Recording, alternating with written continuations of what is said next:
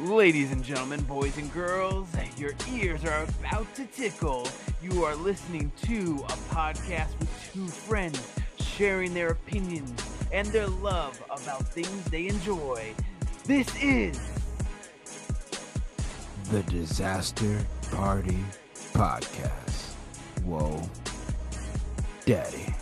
Let's get it.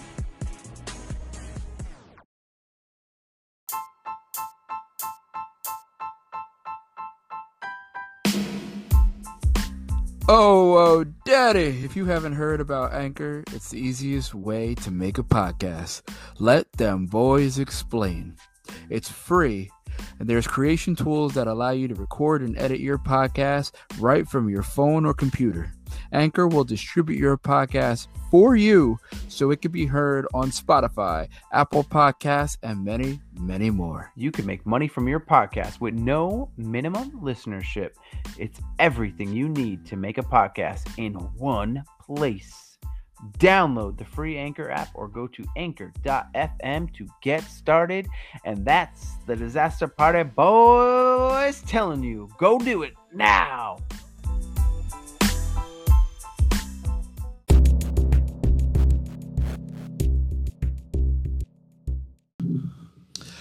Oh, whoa, Daddy, it's your boy Andy Bivians. It's B-I-V-I-A-N-S, for I am the one true Daddy, Bivians INC in professional wrestling, your American icon.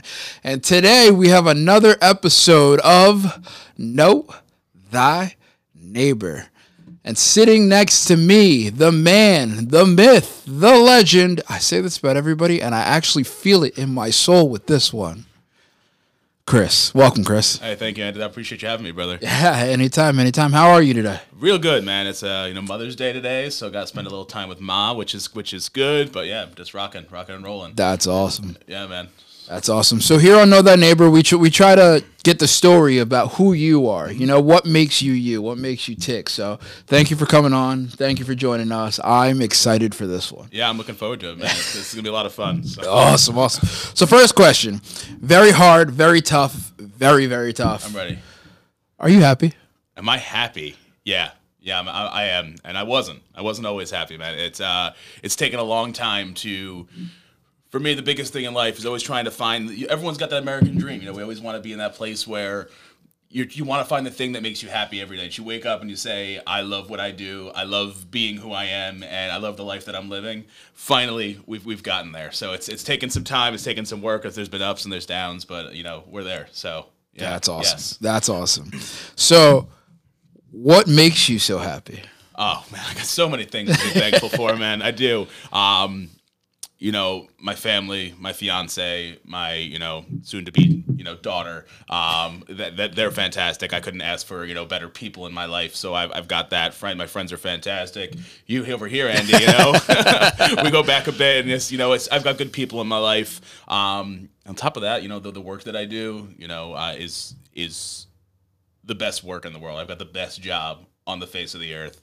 I make people's dreams come true and make people's best day of their lives even better. And I'm lucky. Awesome. I'm lucky for that. So that's awesome. Well, congratulations. I heard you say new fiance, yes. New daughter-in-law. Yes. Very good. That's awesome. I'm very happy for both of you. I appreciate that. Congratulations. So what type of work do you do?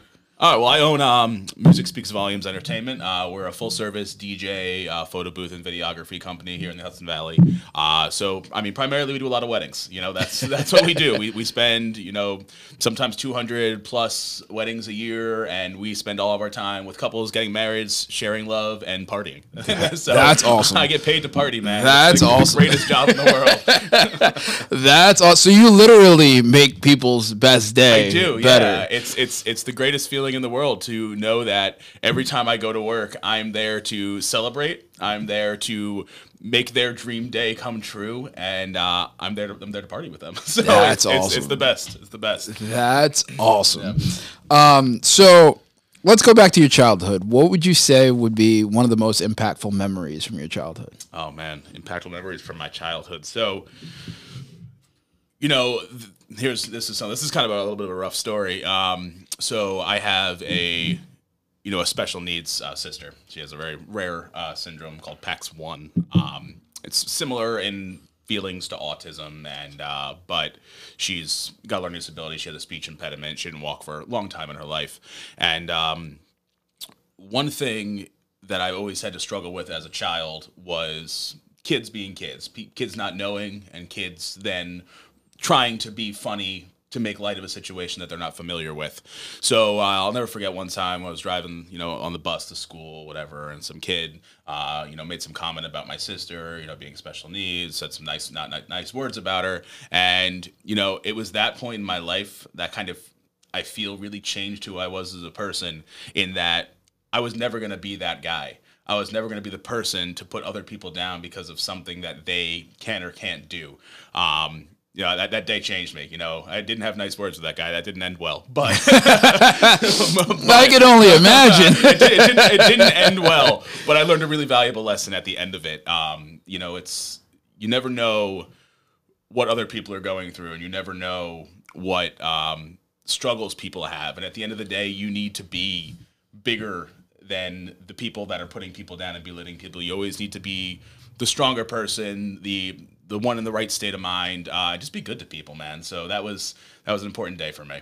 Yeah. I hear that. I hear that 100%. Are you and your sister still close to this? Oh, absolutely. I just left their house a little bit ago. That's awesome. She's the sweetest thing on the face of the earth, man. She couldn't ask for a better sister. So. That's awesome. That's awesome. What would you say would be the most like a worst/difficult time in your childhood? So, I come from a very old school Italian family. You can picture the people. It's what you see in the movies. That's really what it is. And my family's got a whole bunch of different careers. From some of my family's in construction. Some owns a construction company. I've got a family member who's a doctor, and everyone's got really solid, substantial careers.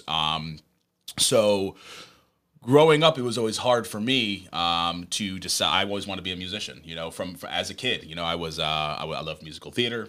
I love to sing. You can imagine, an 8-9-year-old kid who wants to do musical theater, what your family's thinking. And coming from an old school Italian family, you know what you're getting. And so that was a hard time for me, man. It really was. I had a passion for something that was obscure and different, and obviously has some subtext that automatically comes along with it, just being what the field is. So I had to overcome that. I had to, just push forward, make it seem it's at the end of the day, it's not about what you do, it's about what you love it. There's no stigma to any specific thing that you do. So that was tough for me. I had to fight, but it worked out. It did. So now, for those of you that are just meeting Chris for the first time, we had the nickname Show Tunes for Chris because this man can sing show tunes like you have never heard before in your life. I promise you. Literally, when I hear certain songs and stuff, your voice pops up, not the voice that I'm watching. So that's really awesome. Did you ever follow through on that? Did you ever do anything on that? I did musical theater. Straight through high school. I actually went to, for a short period of time, but went to SUNY Purchase. I was in their opera conservatory, so I was singing opera at that point. And I've done so much local theater and regional theater. Never got to a professional level, just out of, it's a tough career to get into. Finance is tough. You have to really be able to commit your time to auditioning and kind of working dead end, small jobs just to kind of keep yourself afloat. And that overall, that wasn't really the life that I wanted for myself. But I still sing, I still perform. If I get opportunities, local theaters and things like that to do stuff, and I've got the time to do it, I absolutely jump on those opportunities. So that's awesome. That's awesome. You should start a. See, now you got my brain going. You should start a TikTok where you just fucking singing show tunes. Just going, yeah. Just throw on one and just fucking just go. That'd be dope. All right, we can work something out. I'm down with that. So what would you say was one of your happiest moments as a kid? This was a big thing for me. So the first, I fell in love with theater when I was in 6th grade. Sixth grade. I had a music teacher who, in that year of music, they were going to just play musicals for us, and we had to learn about the musicals and kind of that style of music. So the first thing we watched, I remember, was Joseph and the Amazing Technicolor Dreamcoat, and I was like, cool, this is weird, but it's cool. I like it. So did like a little impromptu like performance in class, which was a lot of fun, and then we watched The Music Man, which those of you that don't know, is a real old school, old-timey musical. Not really the best musical in the world, but I just fell in love with the art of it. I fell in love with the craft of it. I thought this was cool. It's got so much incorporated. There's acting, there's singing, there's dancing. There's so many talents that are required to make this happen. That's cool. And found out that sixth grade year, my elementary school was doing a production of The Music Man that I could audition for. And I was like, awesome. Never been on stage before. I was a terrible singer at that time in my life. Could not sing a note. I was kind of like middle of puberty. Like my voice didn't know what it was doing. Didn't know if I was going to still be like prepubescent high voice or if my voice was going to drop. I was terrible.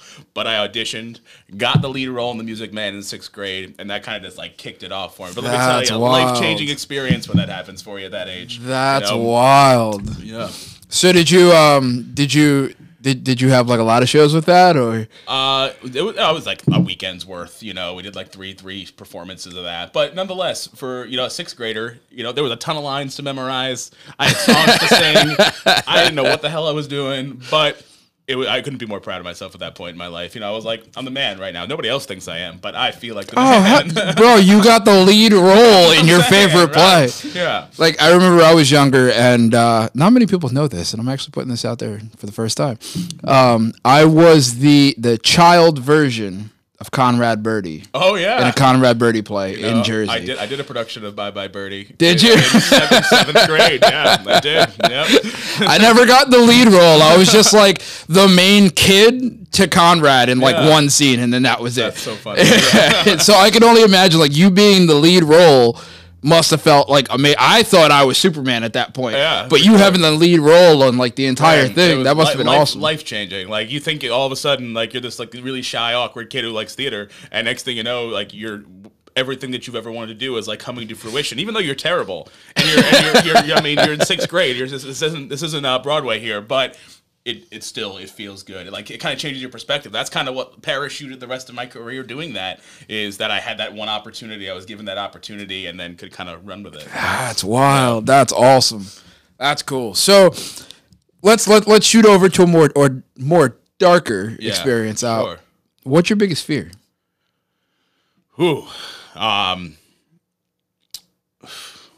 Biggest fear would be to lose any of the people that mean the most to me, to lose my fiance, to lose my stepdaughter, to lose my mother and my father, even. They're getting up there. So I think that those are, I'm such a people person, and I survive kind of off of the energy that people bring around me. So I think losing one of them, whether it be, a physical loss or even an emotional loss, I think would be that'd be really heartbreaking for me. I'd have a tough time with that. Mm-hmm. Would you say like that's something that kind of like pushes you every single day? The fear of it? Yeah. Yeah. I mean, I'm fortunate in that I do have the support of my friends and family in pretty much everything that I do, and my close family. So I don't fear that if I were to fail at what I do, that they would then leave me or forsake me for that purpose. But I do it for them. I do it because I want to be the support, and I want them to see me constantly being happy. I've worked so many dead end jobs where you're kind of just going through the motions and going through the day to day, and you're just beating yourself up, and they see that and they see the toll it takes on you. So that hurts them. So it's I get to be a different person doing what I do. So I would say, yeah, a little bit, That's awesome. That's awesome. What's the best advice you ever received? I took this one to heart, man. If you believe in something, do not stop talking about it until you get it. Literally, you are your own advertisement. You are the person that is going to push you to the next level. So never ever doubt yourself, and always put yourself to the next step. That's the best advice I've ever received, and the best advice I will give to anybody. And I can say this from experience, man. There's been so many jobs that I've worked and things that I've had where I work at a job for say 6 months. And I'm like, I think I'm good with this. I can make more money. You talk. you open your mouth. If you're worth it and you think you're worth it and you know you can do more work and make more money, talk to the person who's going to make that happen for you. And don't let it up. You just keep talking. Do not shut your mouth. Be annoying.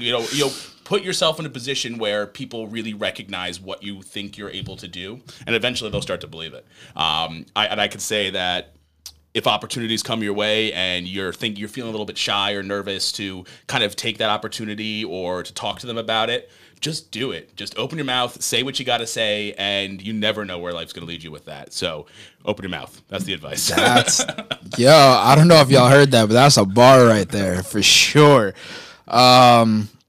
So where do you remember, where were you when like an event like 9/11? Do you have any memories of that? I do actually, very, very clearly. Can't remember what teacher I had, but I was in 4th grade. I was in elementary school. I think I was actually for a short time over in Poughkeepsie, but nonetheless, I remember very distinctly. My mom has always been the type of person that if anything happens, she's immediately there to pick me up. And I was one of the first people to get called out of the class. They called me down, and my mom was like, I'm taking you home. And I was like, what's going on? And she was like, some really bad things happened. We'll talk about it in the car. So we went in the car, sat down, and 9/11 was really scary for me. My dad is an iron worker in Manhattan. Oh, wow. So he was working. He was set to be working on the World Trade Center that day. So we had no idea what was going on. We couldn't get in touch with him. Cell phone service was down. It was bad back then anyway, but we had no way of contacting him or communicating with him. And we didn't hear from him for almost 15 hours. It was pretty much that point in the evening, 11 to 12 o'clock at night, where he finally reached out to us, said that his job had got moved for the day. And he ended up being uptown a little bit, but he couldn't get out of the city. So pretty much him and a bunch of the guys on the job pretty much hijacked, one of the business trucks and just bolted out. And eventually he got home the next morning. But scary day, man. That's wild. Yeah, life-changing. That was an experience, man. That's crazy. So which parent would you say that you had the best relationship with? Oh, I've had a good relationship with both my parents, but I would say my mom has been more of the person that I can talk to. My dad, as I said, comes from really old school Italian type, so he's a little on the hard side. He's a little tough, but my mom has always been good. She's been there and supported us for my entire life, still to this day. I mean, she'll do my laundry if I asked her. I don't, but she would. She's always been great. She's always supportive. Anything that I want to do. I mean, she has her questions and she has her concerns, but really at the end of the day, she always knows that if it's something that's that important to me, she gets it and she supports me. So definitely mom. That's awesome. That's awesome. So looking towards the future, like where do you see yourself within like 5, 10, 25 years, retirement years? Yeah, I mean, 5, 10 years or so, I'm just trying to keep doing what I'm doing, man. I literally can't imagine doing anything else. I love it so much. That's I'm awesome. So passionate about it. I just want to keep doing it. So I want to do more of it.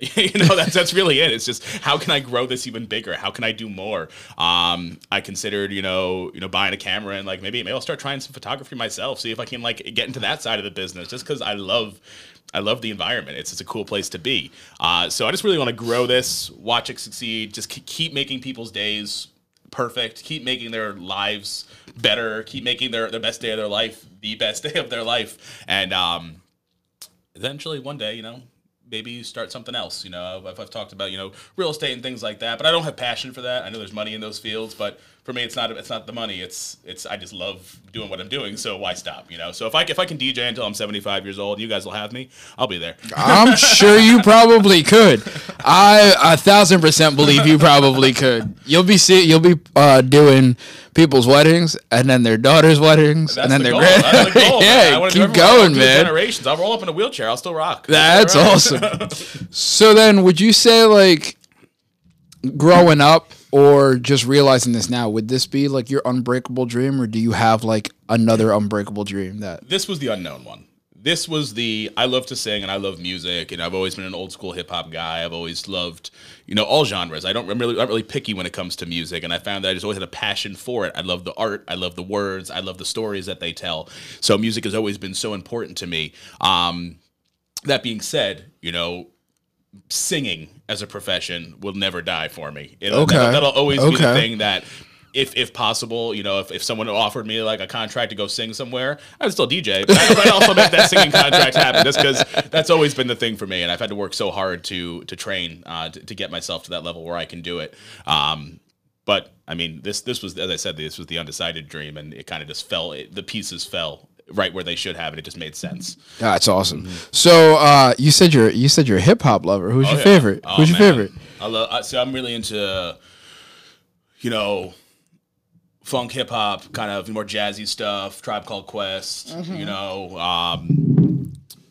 Like Mobb Deep. Okay. I like my old school stuff, so it's, but as I said, I'm so open to all sorts of music, but I've always had a, just like that early 90s, late 80s hip hop is kind of like, that's what I sit in the room. That's what I sit in the room and listen to, if I'm just chilling, just laid back, that's where we're going. And you talked about telling a story too, like back then. That's it. I mean, that's the difference between today's hip hop and back then's hip hop is it was a story. They were telling you something most of the time. You obviously had your other songs. I mean, you had a little bit. you had your other songs, but some of these artists, they really, they tell exactly. You get a story in 3.5 minutes, and that's the best part of hip hop, and that's why I like it so much. Singing and music is great, and I love that, but I think the storytelling portion adds a whole new aspect. Plus, the beats are dope. So, absolutely.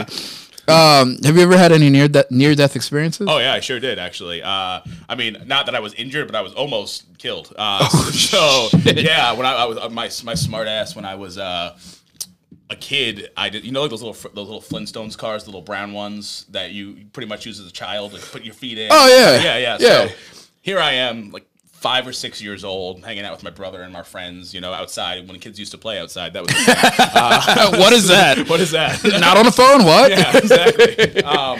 So we decided it'd be a great idea if I put on some roller skates, sit in this little Flintstone car, and then roll down this massive hill that has this big blind turn. That's a great idea. You should do that. Yeah, sounds like fun. So nonetheless, I did it. I get the roller skates on, the little cart. I'm telling you, Andy, when I went down this hill, got to that blind corner, there was a car coming up the other side. Within milliseconds, that would have been it. I just missed it, flew off into the grass, down I went. 3 seconds, I would have been dead. That's wild. If I had thought a moment less. So, I mean, crazy. That's wild. Wow. Yeah. Wow. Right? What's so stupid, first of all. But, like, when you look back at it, you're like, that was awesome. But now you're like, wait a second. What were you thinking? Yeah. Why did I do that? Right. That's great. Yeah. Well, I'm glad that, you build off into the... Absolutely. I'm just saying, like, if my daughter did something like that, I'd be like, what is wrong with you? Why would you do that? Think about something like that. Well, see, what happened was you. Yeah, I mean, I figured the more wheels, the faster you go, right? Let's get 12 wheels on this. I mean, you were right. Yeah, but there was no stopping me. That's crazy. So, have you ever had like a supernatural experience? A supernatural experience? No, I can't. I really can't say that I have. Okay. Yeah, nothing supernatural. It's everything.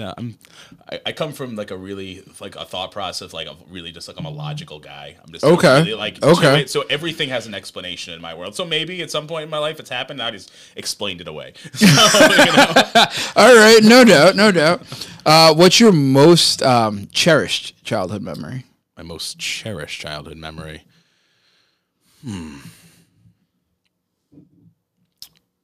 It's a little sad, so I'm gonna get a little dark here.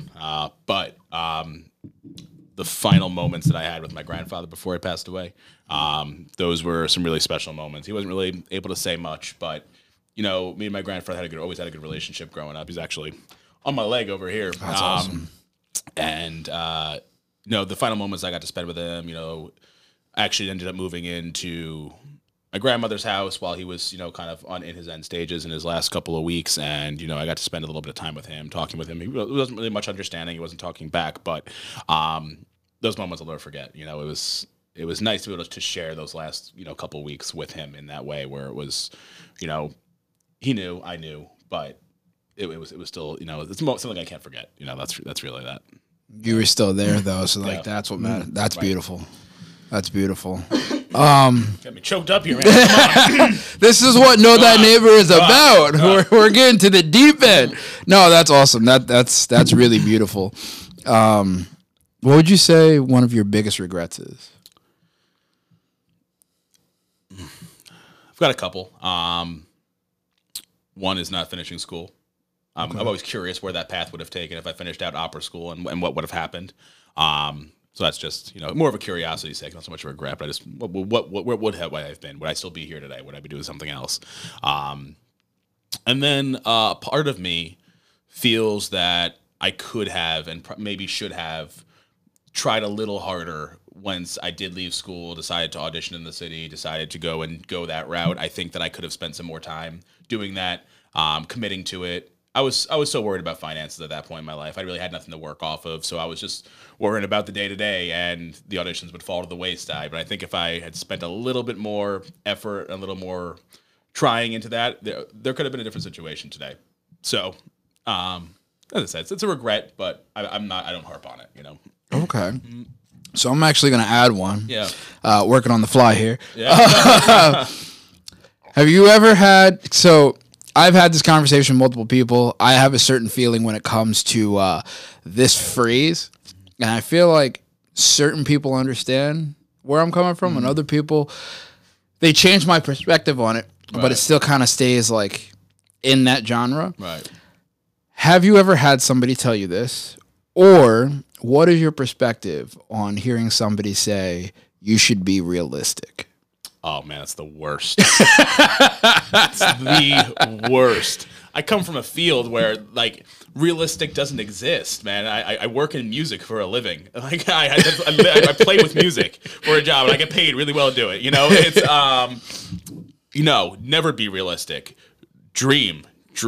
Always fight for your dream. Always take that shot. If you feel like you can't do it, try it anyway, because you never know what's going to happen. As I said, one of those regrets, I was being realistic with myself and decided I was going to stop auditioning as much as I was because I thought that there was no real career there. I was trying to be realistic because everyone was telling me, right? What did that do for me? I have a regret now, that I have to deal with. So no, don't be realistic. Never be realistic. Stop that. Just do you. Do what makes you happy. Do what's going to fulfill you, because at the end of the day, you live one time. This is the only shot you got. This is the only chance we have to be here. If you don't do it, you're never going to get the chance to. So try, and if you fail, then you tried. And that's really it. So, yeah. I dig that. So what would you say your biggest drive and motivation is in life? Family, future, definitely my family, I think, is definitely the most motivated. I want them to have everything that I couldn't have in my life. And I want them to, eventually, I've got my stepdaughter, but when I have a kid of my own as well, I want those two to just be able to do whatever they want and never have to wonder if we can make it swing. So I just want to give them everything. So that's the only goal. That's the only thing I want to do is give everything for them. That's why I drive. That's why I do what I do. That's why I work so hard and I'm constantly hustling, because they mean the world to me, and I want to make sure that I have everything laid out for them. They don't have to worry about it. I dig that so much. And I think the one thing I love about that is that you're doing it for other people. You're not doing it for yourself, Granted, you're still enjoying it, still loving it. Of course. But it's not your motivating factor. Right. I think that's awesome. I wouldn't enjoy it as much if they weren't around for it too. So I dig that. So last but not least, if you had to give yourself one bit of advice to your younger self, what would it be and why? Never give up. Never give up. Ever, ever, ever. I had a lot of opportunities to go for all those dreams and goals and things that I wanted to do. Missed some of them. But then as I got older and as I learned, you have to you miss 100% of the chances you don't take, man. That's truth. You miss 100% of the chances you don't take. So never doubt yourself. Never think that you can't do something. Have 100% faith in yourself, because you're the only person that ever will. And just go for it. Never give up. never. And that was actually some words from a former dance teacher of mine over here in Hopewell. It was Louis Perez, incredible guy. And his motto was never give up. And he instilled that in me, and I will. If I could go back and tell myself that, just do it. Stop. Don't worry about what other people have to think. Don't worry about what people say to you. They make fun of you. If they joke, they play. You just keep doing you. Don't give up. Keep fighting through. Be you. That's it. That's awesome. That's awesome. I dig that 1,000%. Wow. That your entire story literally just motivated me to do more. You know what I mean? Like just to strive and to like do more with life and just keep pushing forward for others and doing, you know, what you love to do. Like I'm very happy everything worked out for you. Yeah, man. I can't wait to see. You know, I'm lucky. I'm happy. And, you know, man, I was trying to keep rocking. That's it. There you go. So why don't you tell the people where they could find you? Tell them what you're doing. All right, guys. Yeah, absolutely. So, as I said, my name's Chris. I'm the owner of Music Speaks Volumes Entertainment. We do DJ services, photo booths, full service videography. You can find us on our website, www.musicspeaksvolumes.com. Check out all of our stuff. We don't just do weddings. We do sweet 16s, birthday parties, engagements, retirements. Pretty much if you're trying to party, we'll be there for it. Yeah, check us out on Facebook, Instagram. MSV is what we go by otherwise. And that's pretty much what there is to it. That's wild. So then again, thank you, Chris, for joining us. Of course, man. Thank you for telling your story and being open with us. I dig it. We're gonna put all of your stuff in the bio, so that way you guys can click it, you guys can find them, you guys can follow them, you guys can support them. So again, remember to like, share, rate, review, comment, subscribe to all things Disaster Party Podcast and Chris. And thank you for being with us. Thanks again, Andy. It was a pleasure, man. Thanks, guys. We are out. Bye. Boom.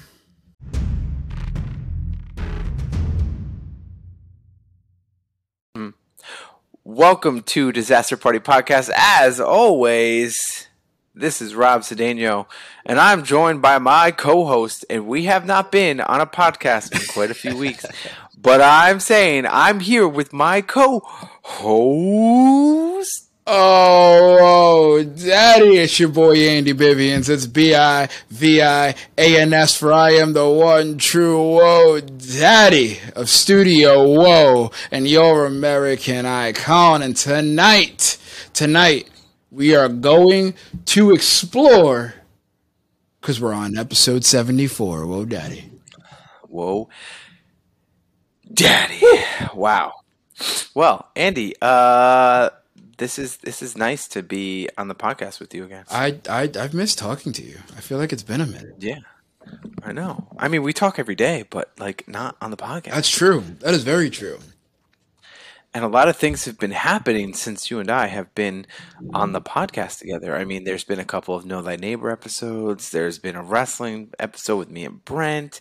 You did a couple of Know Thy Neighbor episodes with like Brandon. Awesome. Kind of jealous that you got to be with him, but I'm sure we'll do a podcast in the studio together shortly. Facts. He's been wanting to come on and talk with everybody. So, and he's huge into comics. So I think our next comic episode, we might have to invite him on because he knows it. Me and him went down a rabbit hole one night, so it would be very interesting to see the dynamic of that. Word. Well, before we jump into like anything else, I just want to say, just because we're here together, want to remind everyone to like, share, rate, review, comment, and subscribe to Disaster Party Podcast on all social media platforms, including YouTube. And you could see we look a little different because we're using a different program. So you're going to have to give us some feedback on what you think, if it looks better, if it looks worse, if we sound better, if we sound worse, because obviously we're trying something new. And that's how you grow. You learn. But for some upcoming episodes, I know we have a lot going on right now. We are going to review Disney Plus Moon Knight. Next week, we will be dropping our Doctor Strange full spoiler review. We wanted to wait maybe 2 weeks, let people see it.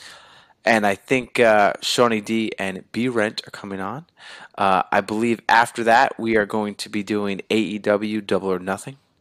And then out of order, I don't know what order they're going to be in, but we have a couple of other Know Thy Neighbors already locked up. We have LFA Marv is finally coming back on after dancing around with us for quite a few. We are going to review Paramount Plus's Halo series. And if you haven't watched it, Master Chief loses his virginity, man. I saw that. So, all right, I such read a romantic, that. Such a romantic scene. Ooh. Anyways, we'll go into that. But we have a lot of stuff coming up. We have a lot of stuff.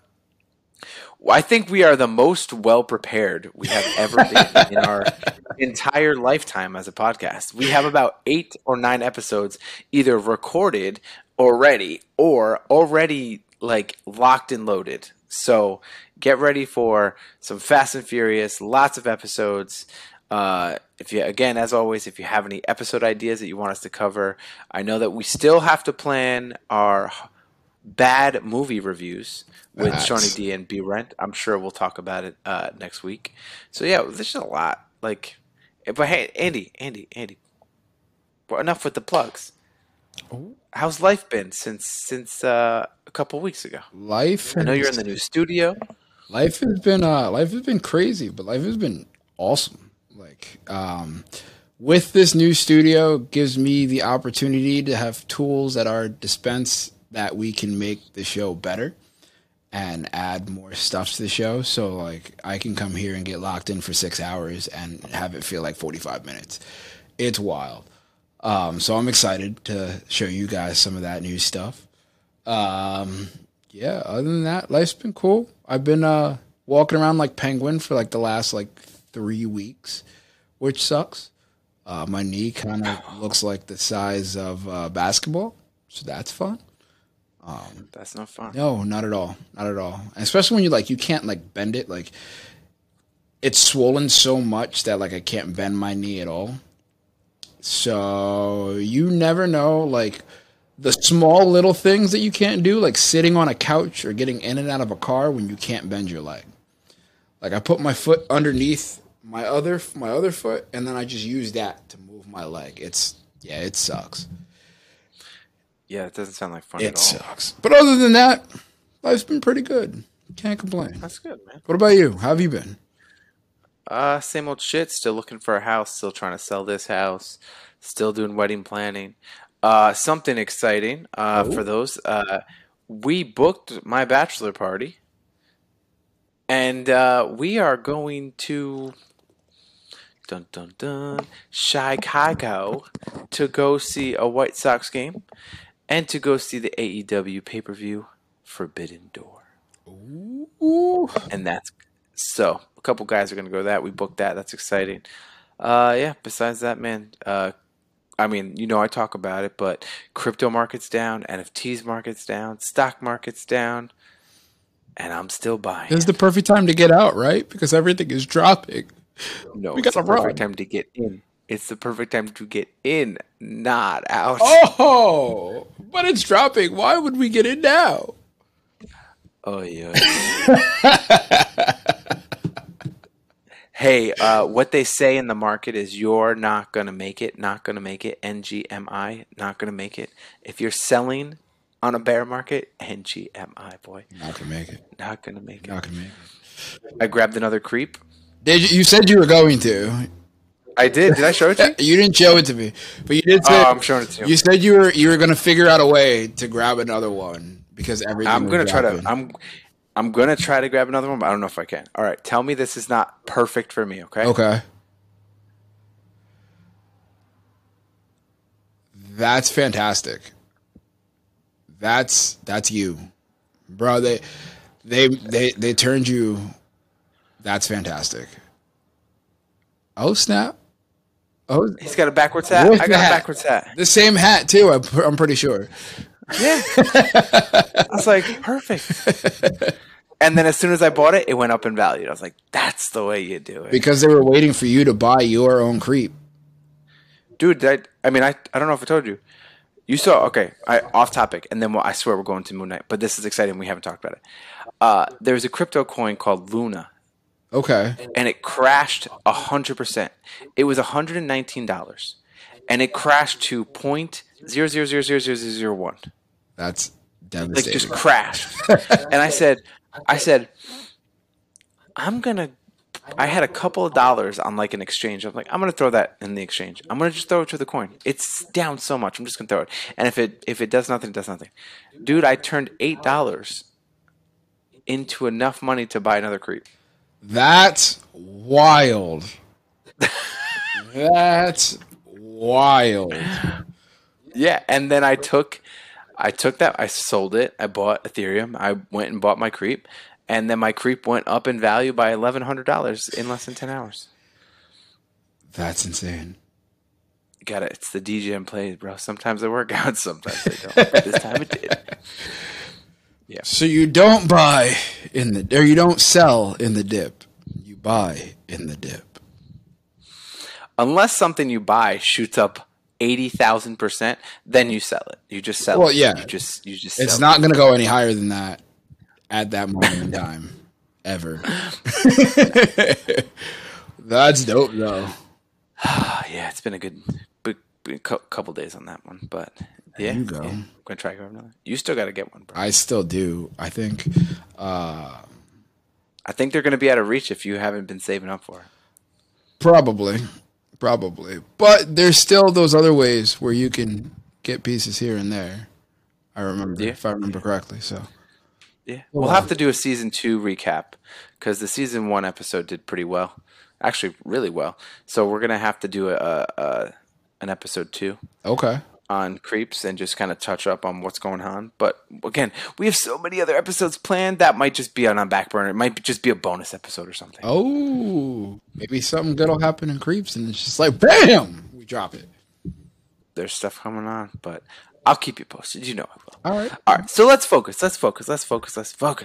Today, we're not here to talk about the studio. Today, we are not here to talk about me buying and selling my house or buying a creep or any of that. Today, we are here to talk about Moon Knight. Moon Knight. Disney Plus. I will tell you, this is the one character of all the active Disney movies and Disney shows that I did not know anything about. I agree. I was in the same boat. So, just a quick premise of the show is there's a character called Mark Spector, which we'll go into.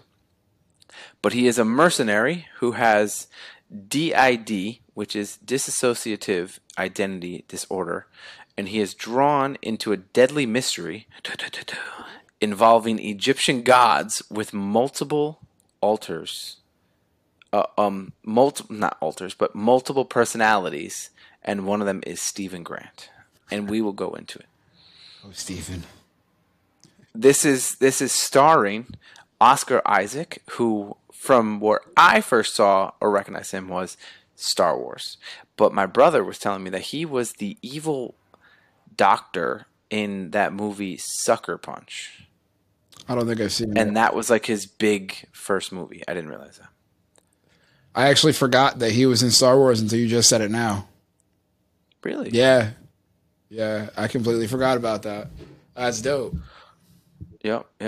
And then we have May Calamai as Layla, his love interest. And then we have Ethan Hawke as Arthur Harrow.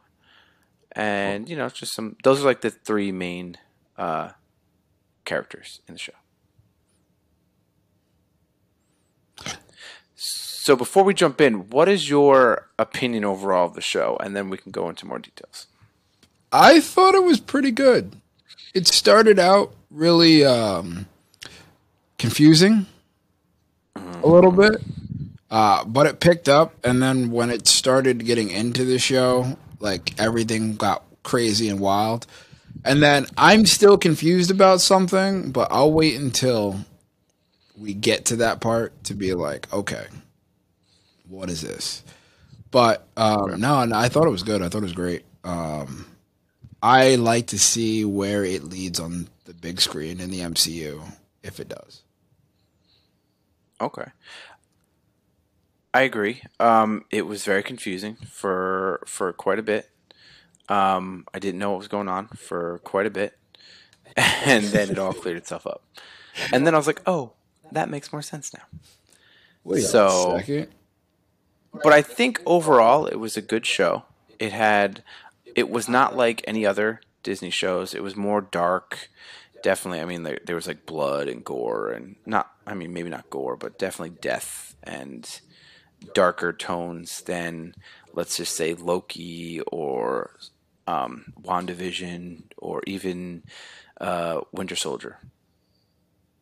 Falcon and Winter Soldier. Yeah. And it was a standalone. I don't think they talked about any of the other superheroes or Marvel characters at all.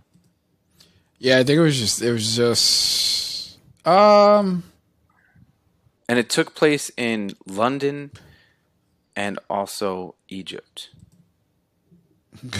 Oh, and then the Austrian Alps, I guess. Good old Egypt. All that sand. But it's only a 6-episode series, so we can run through each episode, kind of give our thoughts, and then our final thoughts at the end. Let's do it. You want to take episode 1? If you want to. Yeah, go for it. Okay. All right. So episode 1 was called The Goldfish Problem. It aired on March 30th, 2022. And it opens with Stephen Grant, who you can see as like a mild-mannered, kind of insecure British fella. And that's Oscar Isaac. And he's working at the British Museum in London, and where he hopes to become a tour guide. And you can clearly see that he knows a lot about like the Egyptian culture. He knows about the gods, and you could see that he knows about it. And he even tells his boss at one point that like the toys or whatever was not a correct representation of what really the Egyptian stuff was, and they were just like, shut up. So again, he just seemed like a normal guy. And then you get to his apartment and you see like he ties himself to his bed. He puts like a sand circle around his bed. He has all these different locks. And you're like, what? What is that? I don't really understand that. And then all of a sudden he goes to sleep and he wakes up in like the Austrian Alps, and he's like watching this weird cult that's being led by the character Arthur Harrow, who ends up being the villain. And I get this is the reason why it's very confusing. So like he doesn't know how he gets there. We don't know how he gets there. And then all of a sudden he has this like golden scarab thing that Harrow or Arthur wants. And it's this weird thing, like he wakes up and he's running away from these gunmen, and all of a sudden he ends up in the town where this cult is like meeting, and they can tell that somebody didn't belong. And then Harrow did like this, like, I don't know, this chant, and everyone like bowed down except for Stephen Grant. And then they realized that he had the scarab, and he's like, I don't know how I got this. And he's like, here, take it. And you could see that he's like being controlled by something else, right? And his arm keeps janking, his arms keep janking.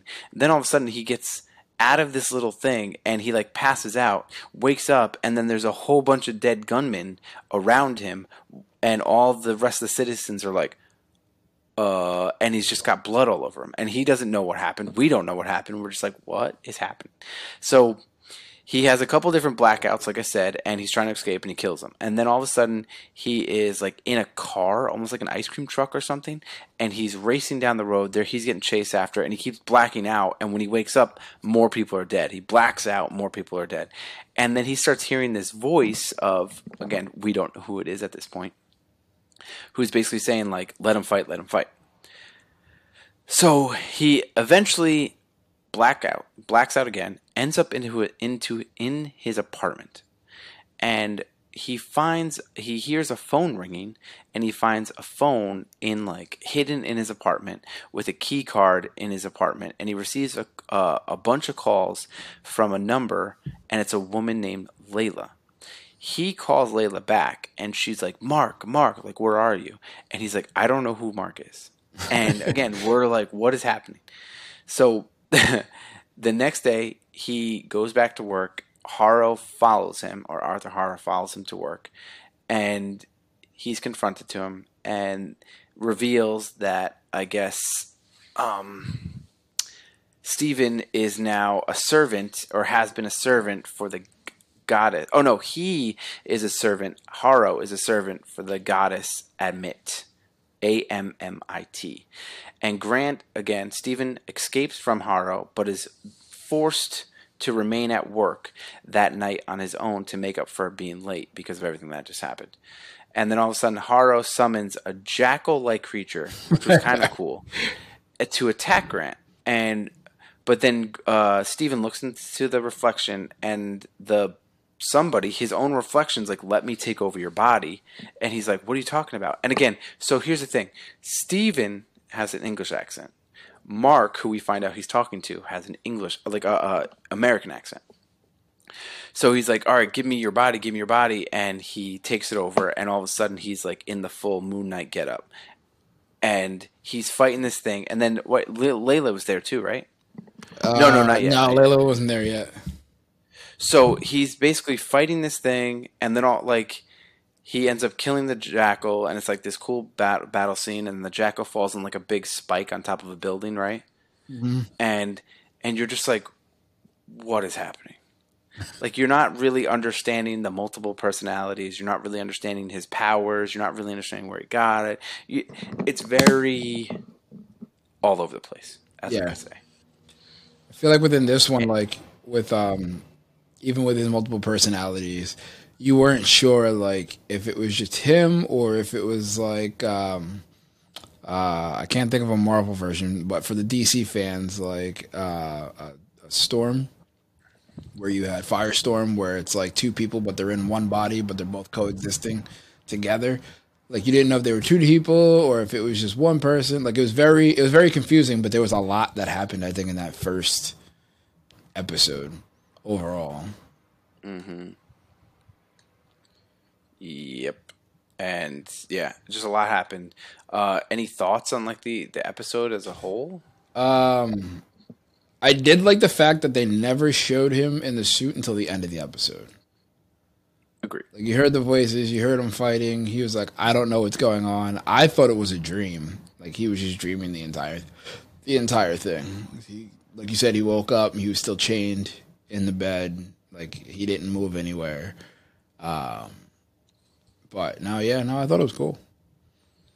Yeah, I agree with that. It's like he clearly did some fighting throughout the episode, because every time he woke up, there was dead people. So, but it never showed them to you. So then at the end, when he was in costume and he killed the jackal thing, it actually showed him fight, and it was weird because the jackal was invisible. Mm-hmm. So it was weird because he was fighting an invisible jackal in his Moon Knight costume, and they would show the perception of outside people, and they're like, "Oh, he's just drunk, and he's just fighting like the air." Yeah, and it was just kind of funny on how but yeah, I thought it was interesting enough because it was definitely like, what the fuck is going on? Mm-hmm. But it was interesting enough to want to continue watching. So as you were going over this, you made me realize what happened in a certain episode, and I'll say it later on when we get there.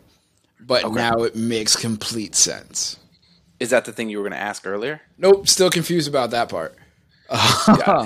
But something they said later on now makes perfect sense.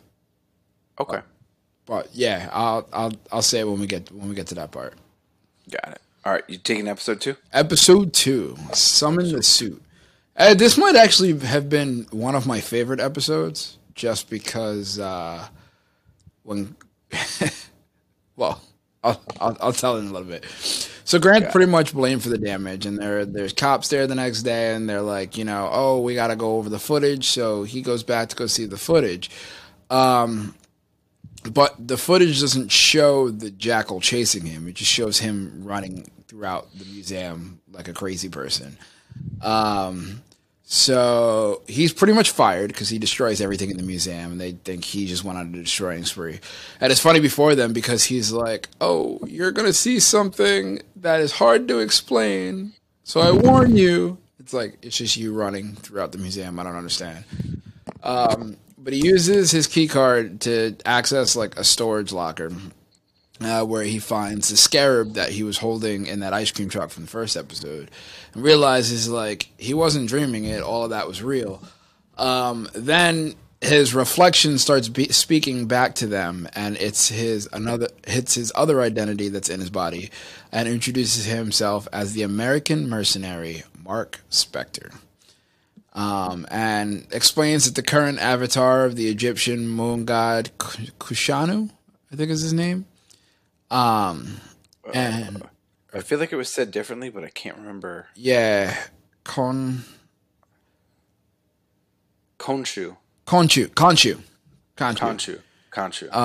Khonshu is the Egyptian moon god. So Grant is then confronted by Layla, Mark's wife, who is unaware of Grant's existence. So she only knows Mark. She doesn't know Grant. So she knows that Mark like kind of disappeared after being arrested by the police officers who were working for Harrow. And Harrow reveals that he was Khonshu's previous avatar until he chose to follow Emmett instead. And he explains that he wants to use the scarab to find Emmett's tomb so that way he can resurrect her so she can purge humanity of evil by wiping out everybody who will commit evil deeds. So Layla rescues Grant from Harrow, but Harrow summons yet another jackal to go chase after him. This part is funny because Grant doesn't want to give Mark access to his body or power, and Layla's screaming at it. Layla doesn't believe like he doesn't know who he is or he's a different person. She's like, "What's with the English accent?" So she's like, "Summon the suit, summon the suit." So he's like, "Fine." So he said, I forget what he says, and he turns into Moon Knight, but he turns into like Moon Knight with like a 3-piece suit. Not like the actual Moon Knight suit. And she looks at him, she goes, "That's a new suit." He's like, "What? You said a suit." So he fights the jackal, and like Rob said in the other episode, pretty much you can't see the jackal, so it looks like he's fighting himself. But people see that he's getting his ass whooped and getting thrown into like buses and trucks and stuff. But finally, he gives Spector control, and he takes over control, and then they kill the jackal, but they lose the scarab because Harrow was able to grab it within the fight. And Khonshu threatens to claim Layla as his next avatar if Spector fails to stop Harrow. And that's pretty much where the episode ends. Yeah. So it basically just kind of clarifies that he has two different personalities, and clearly Layla, who is married to Mark, who is one of the personalities, has no knowledge of Steven, which is weird. Because clearly Steven had a job and like everything else. But there's one thing that I mentioned in episode 1 is that Harrow has like this stick, and it's like the stick of judgment or stick of truth or something like that. And he basically, in the scene with the cultists, people volunteered to be judged by him. And it's like the weighting scales. Oh yeah. And if it's like if you are good in life and have a good future ahead of you, and you're not gonna. It's like they could see what you've done in life, but they can also see what you are going to do in the future. So if you are good up to the current point in your life and good for the rest of your life, you are judged fairly, and you are a good person in their eyes. And if you have done good things so far up to your life and then end up doing bad things in the future that you're not even aware of, it basically kills you and drains your life force. Which is wild. And it's like just a regular like walking cane. Yeah. He just puts like this. Yeah.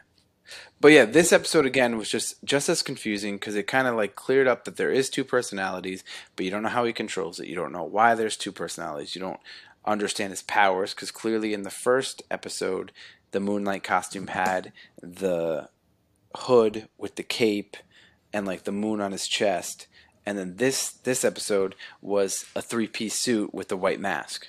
Yeah. And the 3-piece suit with the white mask doesn't understand his powers yet. Like Steven's version of Moon Knight does not understand his powers at this point. Because in his mind, it doesn't exist, like, at all. Yeah. You said a suit. What? Said, oh God, we're dead. All right, so let's jump into episode 3, unless you want to add anything. No, that pretty much covers it. He reminds me of another villain from somewhere too, Haro, but I can't think of where. But yeah, no, I'm not sure. That I'm not sure. Episode 3. Episode 3. All right, so episode 3 is called The Friendly Type, and this aired April 13th, 2022. So now, Haro and his followers have finally discovered where Ammit's tomb is. And it's in the Egyptian desert. Ooh, in Cairo. Ooh. So now Spectre and Grant, so Steven and Mark, have both experienced blackouts while tracking Haro's location. After failing to gain any information, Khonshu calls the council between his fellow Egyptian gods. So now there's like a whole kind of like Illuminati, but it's like a bunch of Egyptian gods. Facts. And their avatars, he basically calls all the Egyptian gods and their avatars, because all these gods have to be in a human. Like that's how they can like maintain on Earth. So to kind of warn them of Haro's plan. So Mark and Steven and Khonshu go there and they go, oh, Haro's trying to do this, Haro's trying to do this. So the gods call Haro in to be like, all right, are you doing this? And obviously he lies, and he successfully tricks the gods to believing that it is Khonshu who's actually doing something bad. So one of the avatars tells Spectre to find the sarcophagus of Medjay, who knew the location of Ammit's tomb. So Layla finds Mark again and takes him to meet with an Anton Mogart, an acquaintance who owns the sarcophagus. Oh, okay, now I get it. So basically, she knows this guy who owns the sarcophagus. Yep, who owns it, and they go there, whatever, and they're kind of like talking him through it, and you can clearly see this guy is like not a good guy, but there's no problems yet. Then all of a sudden, Haro arrives, kind of has this Anton guy turn on Moon Knight and Layla, and they end up destroying the sarcophagus and forcing Spectre, Grant, and Layla to fight off all of the Anton's guys, including Haro's guys. Layla almost gets killed because Anton almost throws a spear into her, and you could see Moon Knight like fighting, just fucking people up the whole scene, which is cool. And then Layla's fighting one of Haro's security guys to get to the grave. So now they escape to the desert, and Grant, before he leaves, they were able to grab a piece of cloth or something at the grave.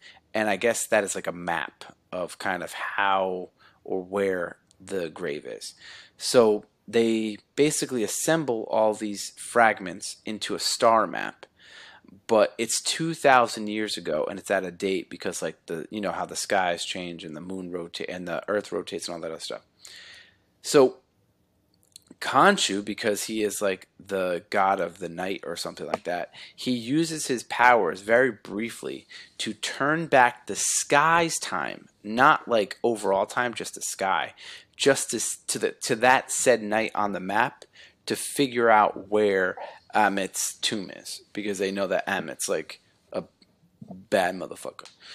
So after they do that, they figure out where it is, but the other gods, imprison Khonshu in basically like a statue of some sort, and that leaves Steven slash Spectre, or yes, Steven slash Mark, without any powers. So now they do not have any Moon Knight powers, and they are left with Layla to figure out how to do this without powers.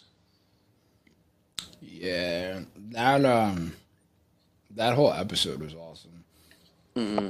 Especially seeing Mark's connection with Layla, even though he like was trying to get away from her, seeing her in trouble, and seeing the spear go through him, you kind of realize like, hey, this guy kind of can't die, so to speak. So he had like 3 or 4 spears in him at that point. Oh yeah. I'm watching Steven and Mark fight with each other while trying to read the map on the sarcophagus. Yeah, and then the gods were like, oh, we're going to put you into stone if you mess with the powers or mess with the sky again. So seeing him like leave, you're kind of like, all right, where is this going now? But just to describe Khonshu, so Khonshu was basically this really tall skeleton bird with like a robe on. Yeah. And a staff, like a half moon staff. Which was all white. Yeah. And he had this really daunting voice like this. Steven, you must protect. So I don't want to go back. Yeah. I don't know if it was this episode or the previous, but they show like how Steven ends up getting the powers. I'm not sure if what episode that in, but we'll touch back if it's not in the next one. I think it's in the next couple. I think I know which one you're talking about. Yeah. But the battle scene that was at Anton's house, it was like they had almost like a medieval times like horse track thing that they did jousting and stuff. So all of that fighting was like in this, and they were using like spears and shit. And I was like, what is happening? But it was cool because he took like the blades off his chest and would just like fuck him up. So that was like, it was really cool to see. He pulled a Batman, so to speak. It's like Batman had the batarang in his chest. Yeah. He pulled them out, and weren't there like boomerangs also? Sort of like when he threw it, like it came back to him. Mm-hmm. So cool. Yeah, it was a really cool one. All right, ready? So we're flying through this because it's so just to kind of give you the episode. The whole show was confusing. So there was a lot of like Egyptian god stuff that's like more detailed, but that was like the confusing part. So I would definitely say like if you seem interested after this for the more detailed stuff, definitely go and watch it because there's so much detail in this that there was like a lot of talking, but when the action scenes came, it was like boom, boom, boom, boom, boom. Yeah. It was like, wait a second. Oh, all right. Here we go. And then there's a stop. And then here we go. Yeah. And there's talking. And there's talking. And there's talking. The talking explained a lot for the most part. But then again, it didn't. It did, but it didn't. Yeah. It's very weird. Yeah. Like you realize like Mark was working with Khonshu.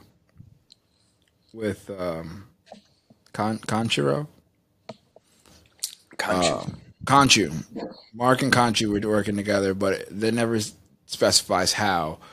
But then you realize, like he said, like, you know, Layla was the next pick. So he was like, I don't want her to go through the same pain that I'm going through. Because they, like, hinted, like, he hated him because of it. So it's kind of cool. Definitely go watch it if you get a chance. So now, we're on episode 4, The Tomb, which aired April 20th, 2022. So, Grant and Layla find a deserted campsite at the location of Amit's tomb, which is a maze in the shape of the Eye of Horus, and discovers that some of Harrow's men have been killed by the undead Egyptian priest, who then attacked Grant and Layla. Layla defeats the priest, but encounters Harrow, who claims that Spectre was one of the mercenaries who murdered the archaeologist's father, Abdallah El Fawli, which was Layla's dad. So, before I go further, at this point in time in the episode, Layla starts falling for Grant. And Steven instead Grant, of Mark. Yeah, and Steven instead of Mark. And it was Mark kind of is funny because Mark was kind of like, get away from me, I'm trying to make you safe. And then Grant was like, oh, a pretty girl's talking to me. And she has the same interests as me. And that's the thing too. Steven was the type of guy that was like, hey, I don't talk to any girls. And like in the beginning he had a date, but then like when he woke up it was like 4 days later. And he's like, oh, so he messed up the date. And then like when Layla first meets Steven, she's like, are we going to do this or what? Here's the divorce papers. And then he's like, I would never divorce you. Mark's like, I'm trying to get away from you to keep you safe. So Mark and Steven have a conversation about like how Steven's starting to fall for her. And he's like, if you touch her or kiss her, I will kick you down a cliff. So they wind up sharing like a small little kiss before they go into the cave. And then Layla talks about belaying down the cliff. And Layla gets down all nice and neat, and then all of a sudden you see the rope drop, and then you see Steven's body drop. Kind of like Mark threw him off the cliff because they kissed. I thought that was pretty funny. That was really funny. So Grant finds the tomb and discovers that Amit's avatar was the last avatar of Alexander the Great. And he retrieves Amit's Ushabti from inside. From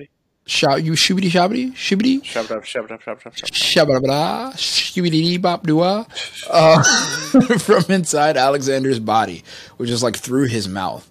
Layla then angrily confronts Spectre, who reveals that his partner killed Layla's father and pretty much shot Mark before Khonshu revived Mark as his avatar.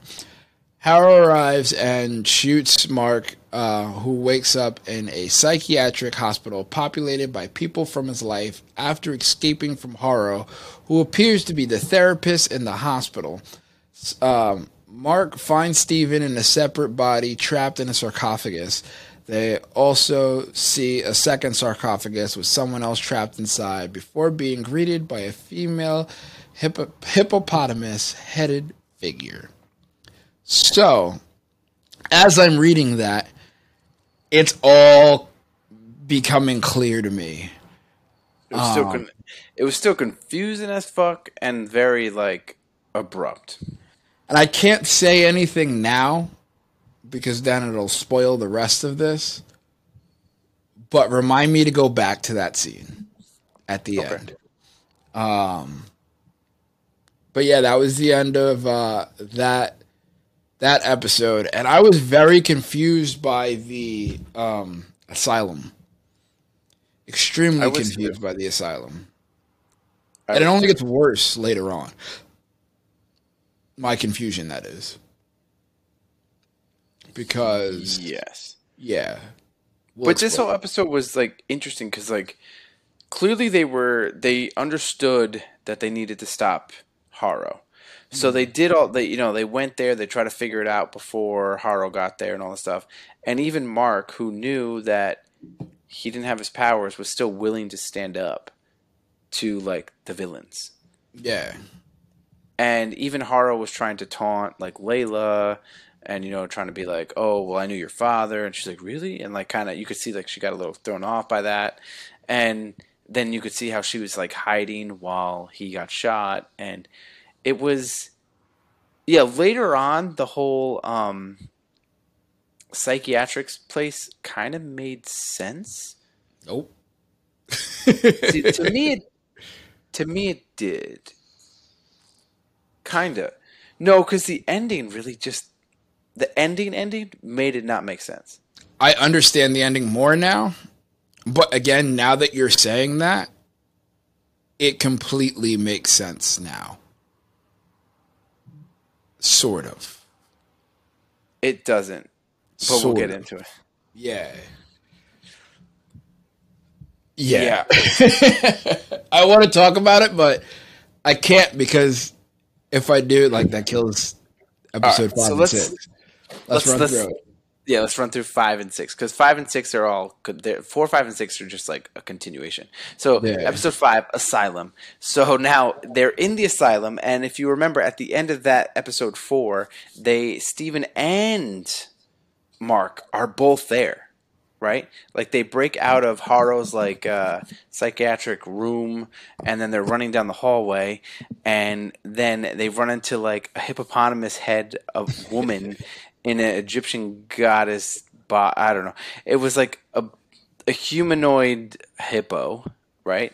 And the god's name was Tawit, I don't know, who explains that Spectre and Grant are dead, and that the psychiatric hospital is a boat sailing through Duat, which is like the Egyptian afterlife. So I get that. That I understood. And when we get to the ending, I will explain why I don't understand anymore.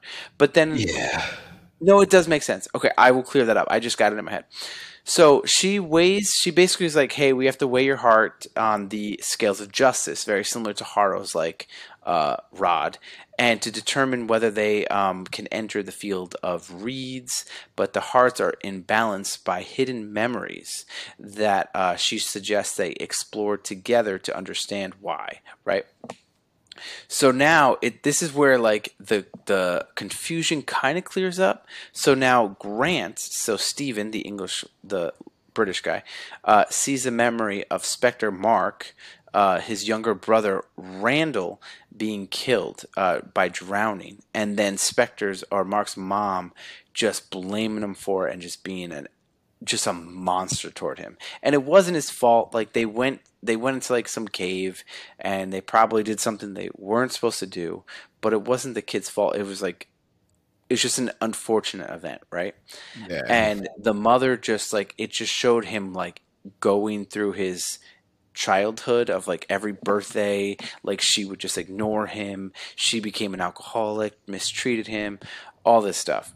And yeah. Oh no. And then so basically because of that, Mark went into like the assassinate. He went to the military and then got out of the military, became an assassin. So basically, Mark shows Steven how Khonshu helped him survive on a mission and took over his body and made it the Avatar. So basically, on this mission is where Layla's dad was there and got murdered. And the whole mission, and like Steven got hurt, and you could see him, he like crawled into this like cave, which ended up being Khonshu's cave. And Khonshu was like, do you want to live? And he said yes. And then he took over his body, which is how he got all the powers.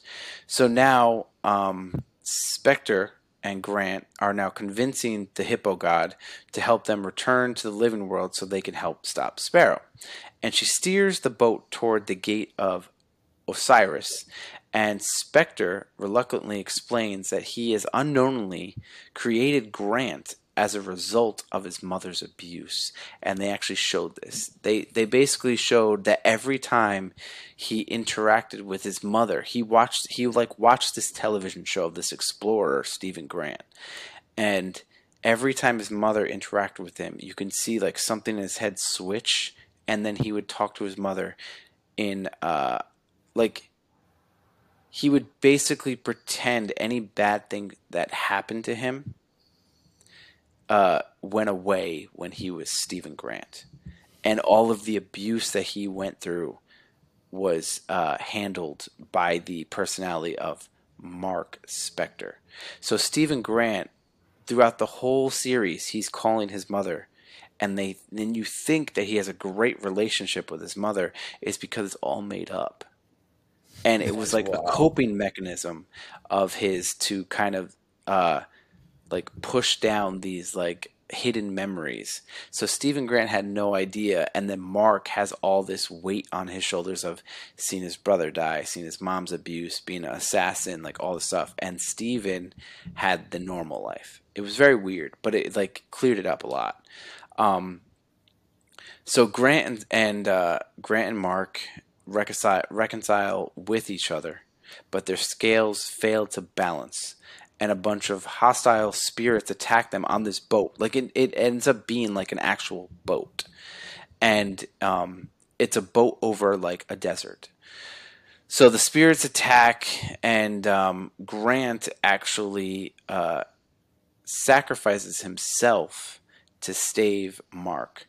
And you can see Grant tackles one of these spirits off the boat, and they hit the sand, and he basically turns to stone. So once he turns to stone, the scales balance, which then allows the door of the field of reeds to open, which basically allows him to come back to life. Because I think the reason why I did it is because technically Steven is a made-up personality for Mark. And by one of the personalities, whether Mark or Steven, by one of them going away, it gives him balance back to his life, which then allowed the door to open. Yeah. That was how I took it. Yeah, I think when they show like his mom's funeral, and his dad's looking through the window and sees Mark standing outside, and he's kind of like drinking, and his dad's like, come up, and he's like, nah. And then all of a sudden something flips in. So like in the beginning when you see like Steven and Mark switch between each other, that happens, and then he picks up the phone and starts talking to his mom. And I think he goes back into a time before, maybe when he was younger, mixing that with like his older self. And from that moment on, that's when he was Steven. I think he got arrested by the cops as Mark right before his mother's death, and that's why he didn't go up there. And it's just interesting that Steven didn't even realize his mother was dead. Oh, no, he thought his mother was alive. The whole time. Had perfect conversation. It's actually very sad. Like, when you watch this whole thing play out, it's so sad. But, yeah, that whole fight on the boat was awesome, too. She was like, I'm sorry, I can't do this. And the sand demons start jumping on the boat. Kind of reminded me of an episode of, or a movie of Pirates of the Caribbean. I could see that. I could see that. But it's also like, it was just like you said, it was like, this episode wasn't full of action, but it was deep. Like, this was deep. Like, it was like childhood trauma of seeing your brother die, childhood trauma of his abusive mother in more ways than one. You could see the trauma that his mother had because of the death of his brother. And then you could see his dad trying to just hold the pieces together, and it just wasn't enough because of the extremes were too much. You got to think, like, the dad, who was trying to be a normal person, had his wife become this, like, ragey alcoholic. And then he had his son, who then, like, a coping mechanism was to pretend he wasn't even him. Yeah. Like, that's got to be a lot. And they didn't even, like, they barely even touched on the dad's perspective, but, like, just imagining what the dad was dealing with the two ends, like, pretty insane. It's wild. Wild.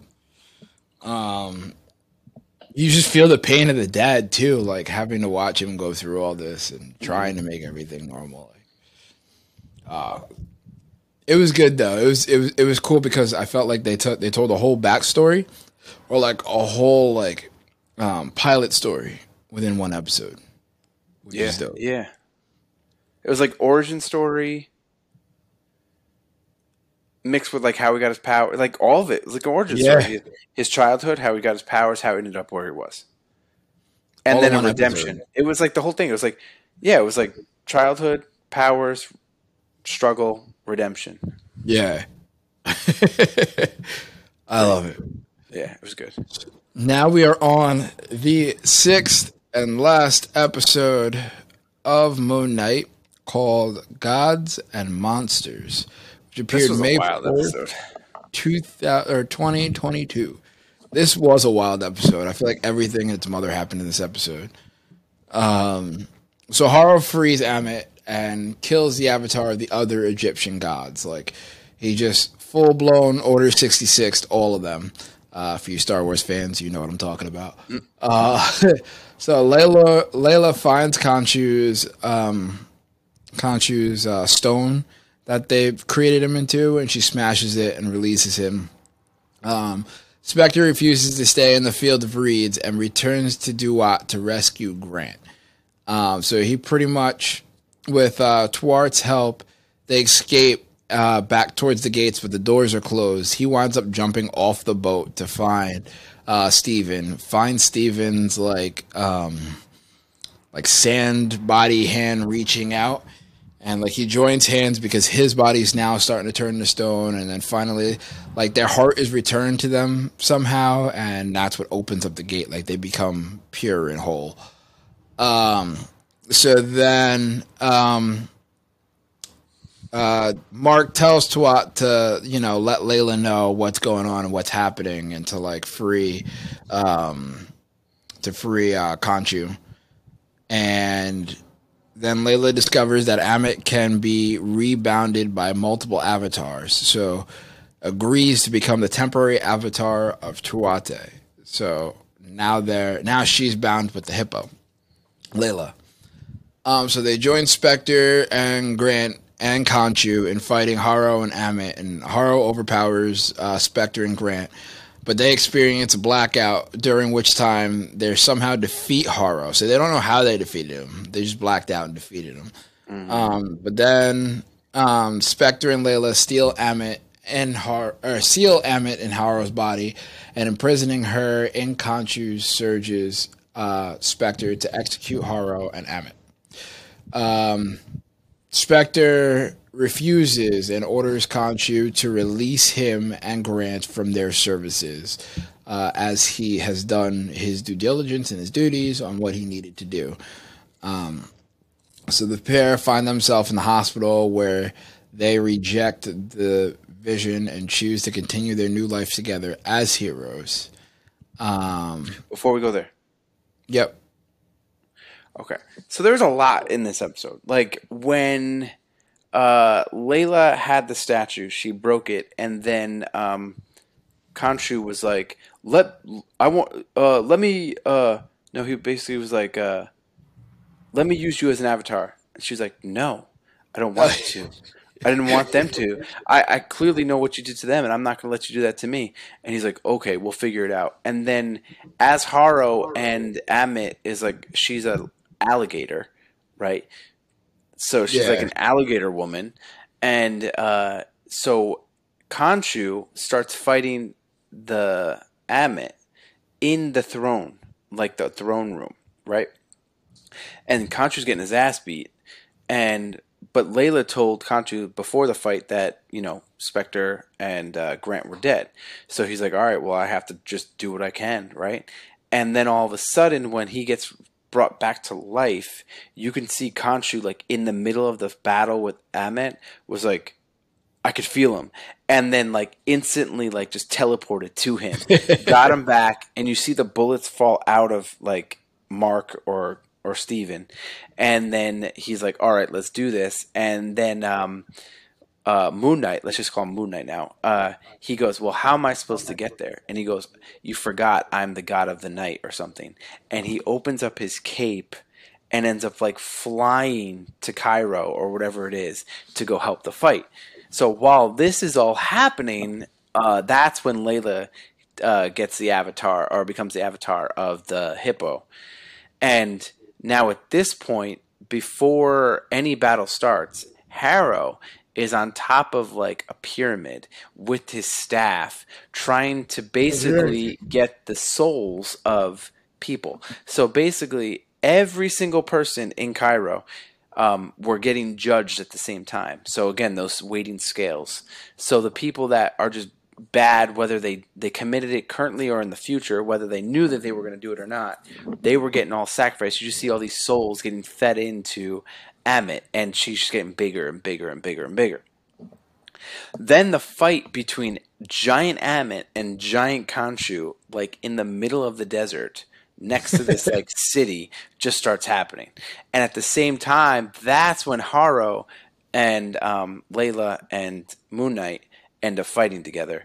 And it was interesting because like Layla and Moon Knight were fighting together really well, and they were fighting all like the sidekick and the henchman. And then you see like Layla get pinned down, but now because she is now the Avatar, she gets a whole new outfit, and she gets these like wings, and she's like using it almost like Captain America, like guarding from the bullets. And then all of a sudden, like they're just not winning. And like Andy said, there was a blackout. All of a sudden, Haro and all the guys are just knocked out or killed.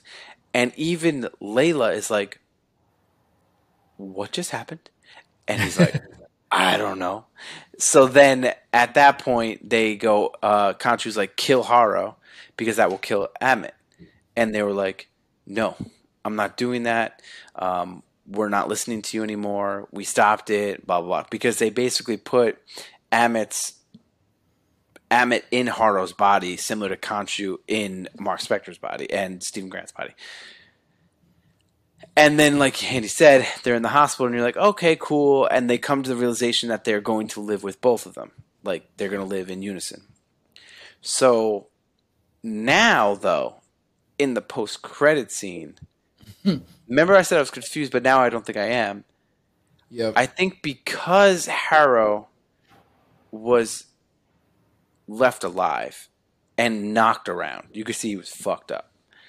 I think he ended up in a psych ward because he was talking crazy, but for some reason I don't think Ammit's powers were able to control his body for some reason, right? And then all of a sudden you see him being taken out of said a psych hospital, but there's dead guards and stuff. And then there's people walking in the hospital like no big deal, like no one saw these dead guards, but you can clearly see them. And then he gets put in, Haro gets put in a limousine, and you realize that it is Stephen Grant or Mark Spector. And you're like, what?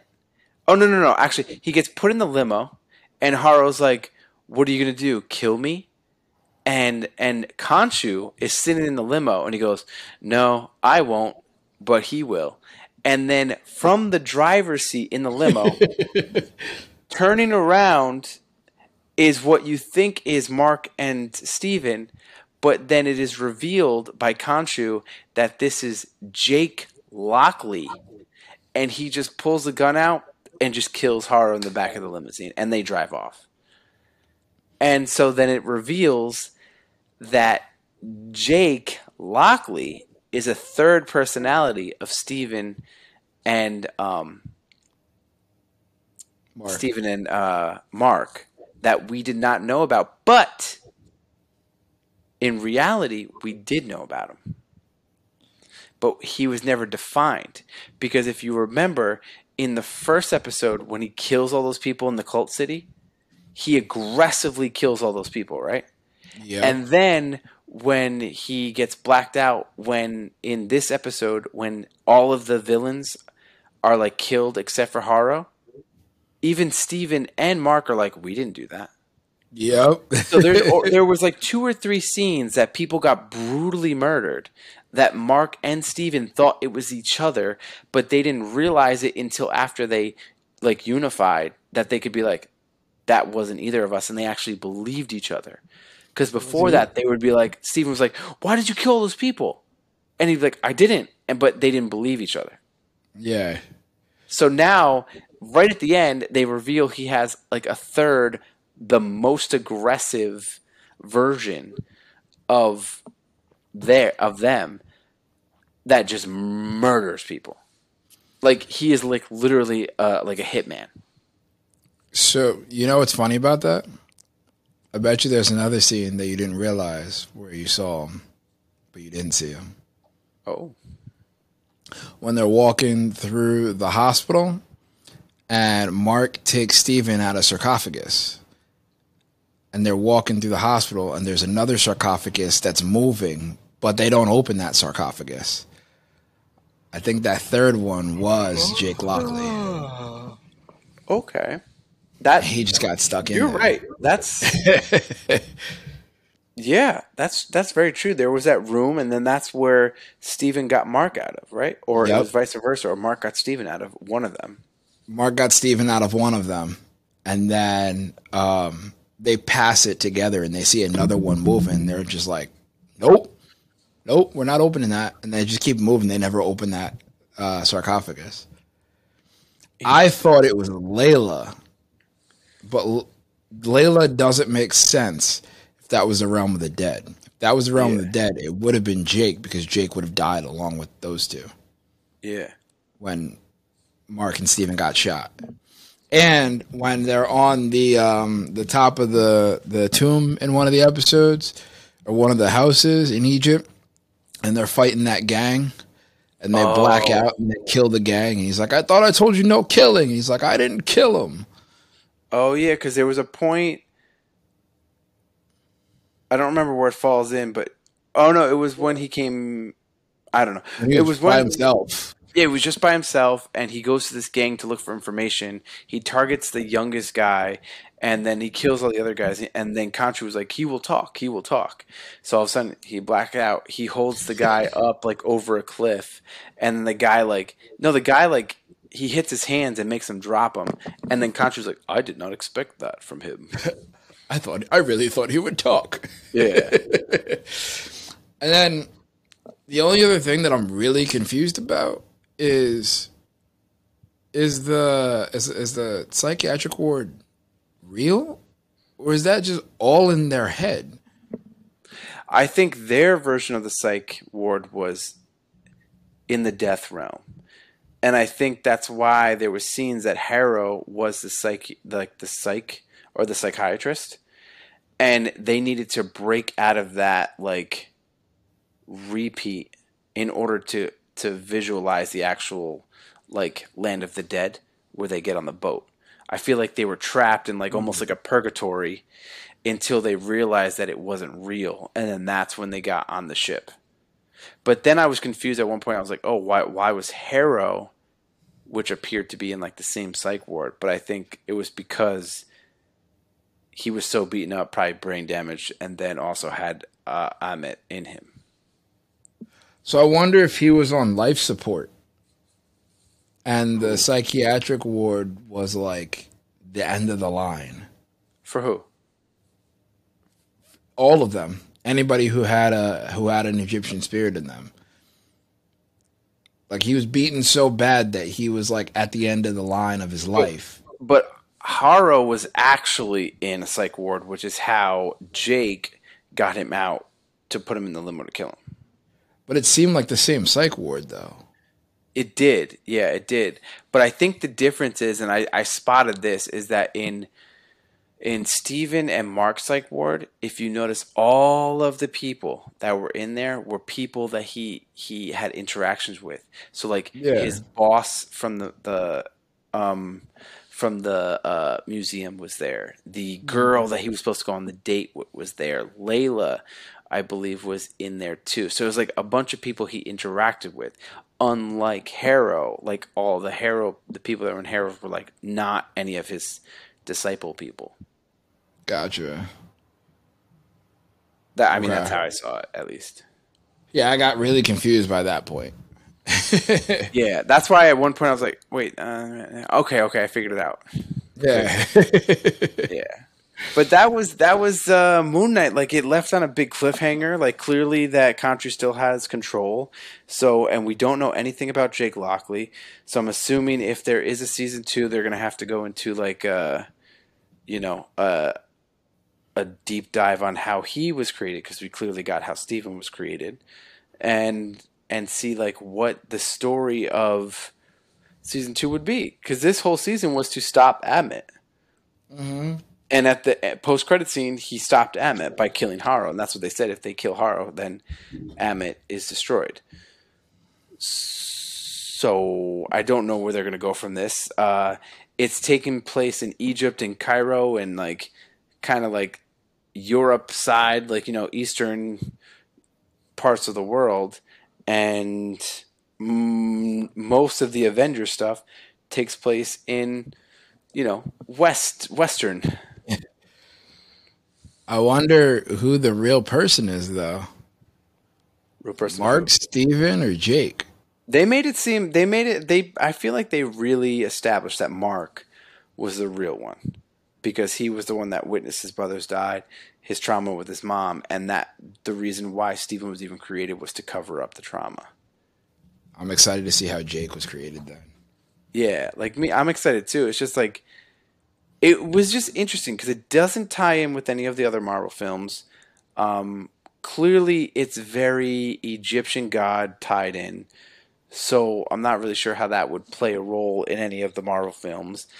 His powers are tied to an Egyptian god. It was definitely a good show. It was dark. It was confusing. Psychological. It was like a psychological, like mystery theater, not theater, but it was. But overall, it was really good. Definitely a superhero, but more. I would say it took itself more serious. Yeah. Well, I mean, yeah, it had its comic moments here and there, but it was more of almost like a Indiana Jones feel to it. And it was cool how he played 3 different characters. Yeah. Well, too, I might add. And if I remember correctly, I think Jake had an Irish accent. Yeah. Yeah, he was from the mob type deal. But I one of those how can I explain it? Like one of those Irish mobsters. He had the hat, like the Irishman, suspenders. Yeah, like the Irishman. Yeah. But yeah, overall, I enjoyed it. I'd say definitely go watch it. I'd say it's up there. I mean, I didn't hate any of the Disney series, like the TV shows. But to me though, and that's the difference, is that Loki ties in, WandaVision ties in, and Falcon and Winter Soldier ties into the MCU. I just don't see how this one ties in yet. Probably will eventually. And it doesn't explain the timeline, where it is, if it's... Oh, I think it's after Thanos. I believe I heard something that said, after the blip, in the first episode. But if that's the case, that is it. That is the only thing that they've mentioned for any other one. I think you're right. I think Steven says something about not being able to find a date since the blip or having been the same since the blip. Yeah. But besides that, nothing else that ties in. That's wild. Yeah. That's wild. So, I gave my overall thoughts. If you have anything to add.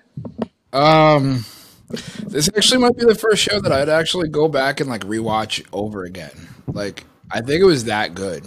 I mean, the other ones were good too, but not one that I would want to go back and watch a second time. This one, it had your comedy spots, it had your action, it had backstory, especially being a brand new character telling a entire backstory in one episode. I thought was really cool.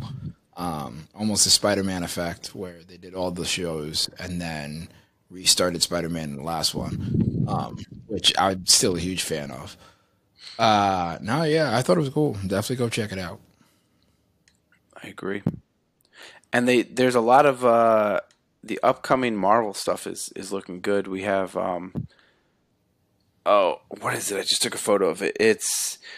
Left this year. We still have the Miss Marvel TV show.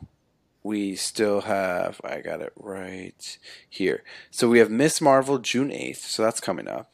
We have Thor Love and Thunder in July. We have She-Hulk TV show in August. And then making that a show. Wakanda Forever November. Let's go. So there's a lot of Marvel stuff still coming around. You don't know how they're going to tie into anything. I mean, I hope they tie in to kind of... Because like I was saying, Shang-Chi still hasn't been mentioned since his movie. And normally they don't go that long without even touching base with some of the characters, especially new characters that they're trying to establish. They're going to have to mention him eventually. And the last time you see Shang-Chi is at the post-credit scene, and he's with Wong and Bruce Banner. Yeah. Yeah. Which is, well, I won't say anything just yet. Yeah, not just Because we're coming up on it. Yeah, we're coming up. We're going to do that Doctor Strange one next week and see if he shows up. I'm going to have to rewatch it again. Yeah, I think I'm going to rewatch it again, too. Yeah. I agree. But no, I thought it was good. I need some more Moon Knight in my life. Yeah. I can't wait for season 2. I hope they do a season 2. There's rumors that they're not, but, I mean, I don't know. We'll see. Even if there is no season 2, throw him in the MCU. Let's see what he can do. Yeah. Will be for him or in somebody else's movie. Because it'd be cool to see, like, Mark and Steven acting as good guys. And then Jake as the unpredictable wild card of a bad guy.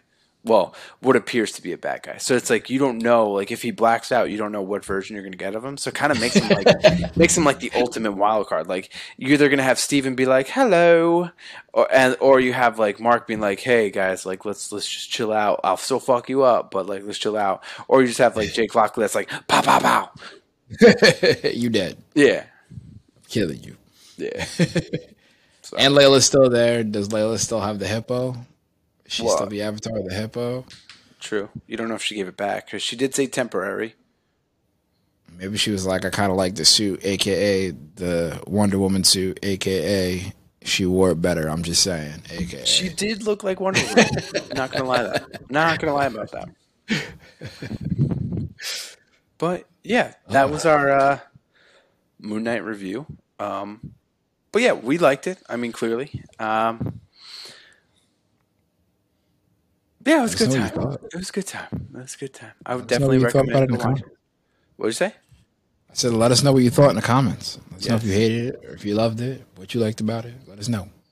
And again, if you need to know where to leave comments, remember to like, share, rate, review, comment, and subscribe to Disaster Party Podcast on all social media platforms, including the YouTube, which you could see Andy in studio and me with my empty background as I am still packing up my house.